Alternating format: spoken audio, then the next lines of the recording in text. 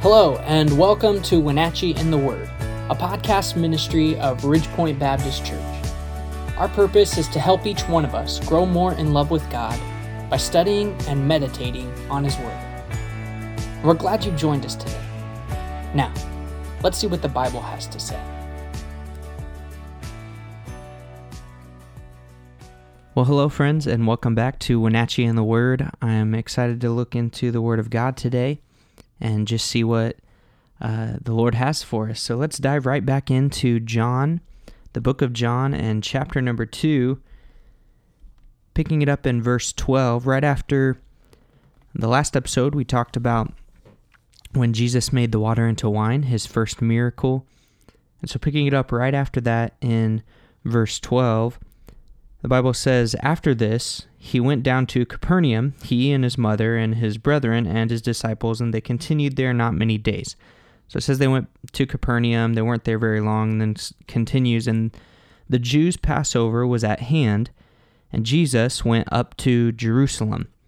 Now, something just to note is a lot of times when you read in Scripture that they went up to Jerusalem or they went down to a place, it's not always talking about north, south, east, west like we would talk about. If I were to say I'm going up to a certain town, most people would think I mean I'm going north. And actually here, if you were to look at a map where they are in Capernaum, going down south to Jerusalem, but here it says up, it's talking about elevation. So they're going up in elevation to Jerusalem. From anywhere in Israel to Jerusalem, you have to go up just because of the elevation there. And so it says he went up to Jerusalem and found in the temple those that sold oxen and sheep and doves and the changers of money sitting. And when he had made a scourge of small cords, he drove them all out of the temple, and the sheep and the oxen, and poured out the changers' money and overthrew the tables.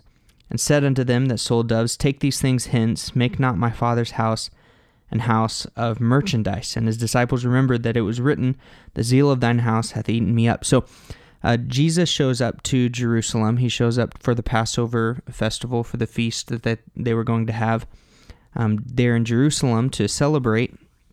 And when he comes, he finds a very unseemly sight to him. He would go to the temple, and what many of these people had done is they had taken advantage of the fact that people were going to come from all over to celebrate these feasts, and so because of that, they knew they weren't going to bring their livestock, their animals, to sacrifice and to give to the temple. And so what these people would do is they would come and then they would purchase them there at the temple. And these people, they would drive up the prices because of it. And it was just a big scandal, really, of how they would take advantage of those who were not from Jerusalem coming in to worship. And Jesus didn't take too kindly to see that his Father's house was turned into a marketplace. That in other portions of Scripture that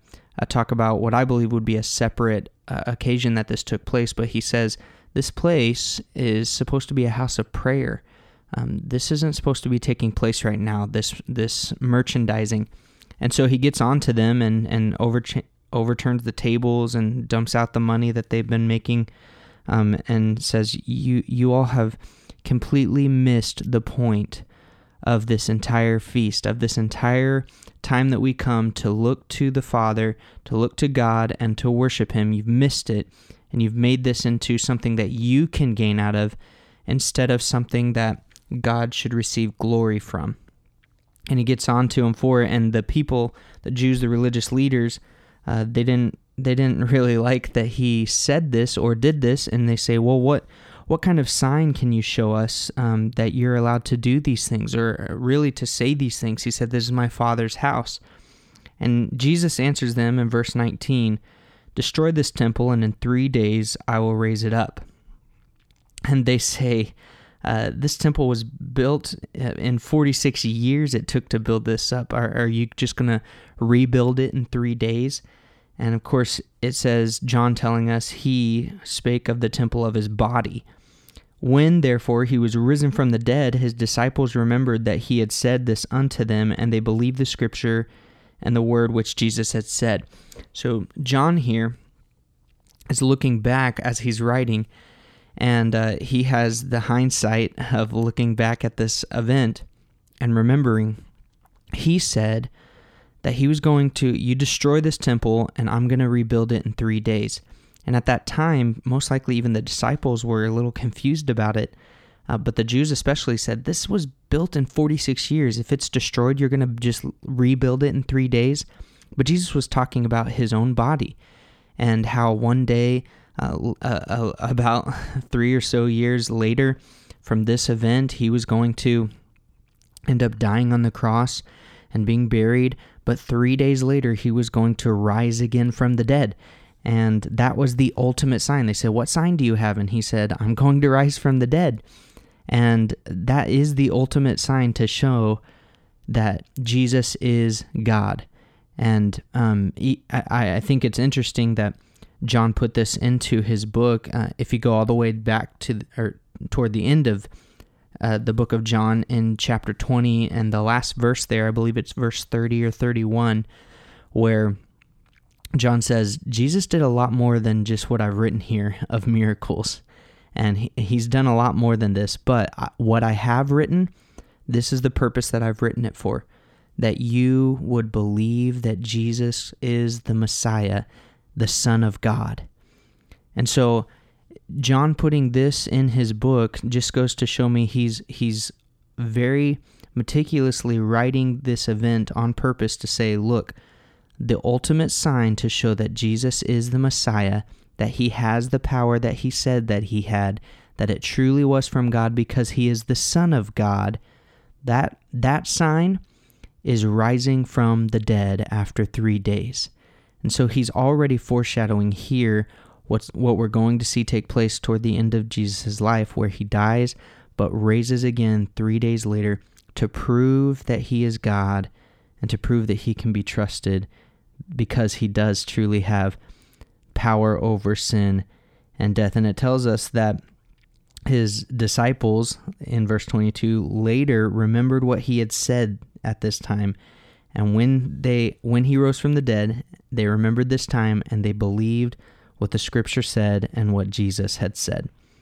And then it says, when he was in Jerusalem at the Passover, that many believed on his name when they saw the miracles which he did. So Jesus went around apparently doing some other miracles here, and people started to believe on him because of it. Now, he didn't entrust himself to them, it tells us, because he knew what was truly in their hearts, which ones of them were real believers, real disciples of him, and that were actually going to follow him. In fact, in a few chapters, we're going to see that many of them leave. They weren't true followers. But many people here are starting to believe on him because of the miracles that are taking place. I just think it's interesting. One thing I wanted to get out of our study for this episode is especially when he talks about what they had done to the temple, when they had made it a house of merchandise, a marketplace, a place with misplaced priorities, so to say. And it made me think of the fact that he said, my Father's house should not be looking this way. And as I said in other portions of Scripture, he says, my Father's house is supposed to be a house of prayer. And it just made me think of how, number one, when we're in the house of God in our church services, it should be specifically geared toward bringing God glory. None of it should be done to bring us a gain of any kind, financial gain or gain of influence, any of that. When we come together at a church service, it should be truly to only the only person who gains anything is God gaining glory through us and from us. But it also made me think of what Paul wrote in 1 Corinthians when he says, don't you know that your body is the temple of the Holy Spirit who's in you, that you have from God? You're not your own. You're bought with a price. And then he says, so glorify God with your body. Glorify God in your body. It made me think that Here, Jesus is saying the temple, my Father's house, should be a house of prayer. It should have the right priorities here, not for the gain of people, but for the glory of God. And again, here, as I said in 1 Corinthians chapter 6, specifically at the end of the chapter, where Paul says, "And now we are the temple of the Holy Spirit."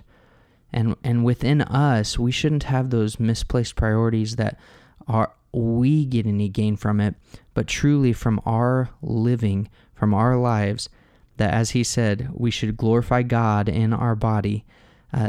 We shouldn't get any glory, but because of what takes place in our body, that God should get glory, that God should gain the glory for how we live.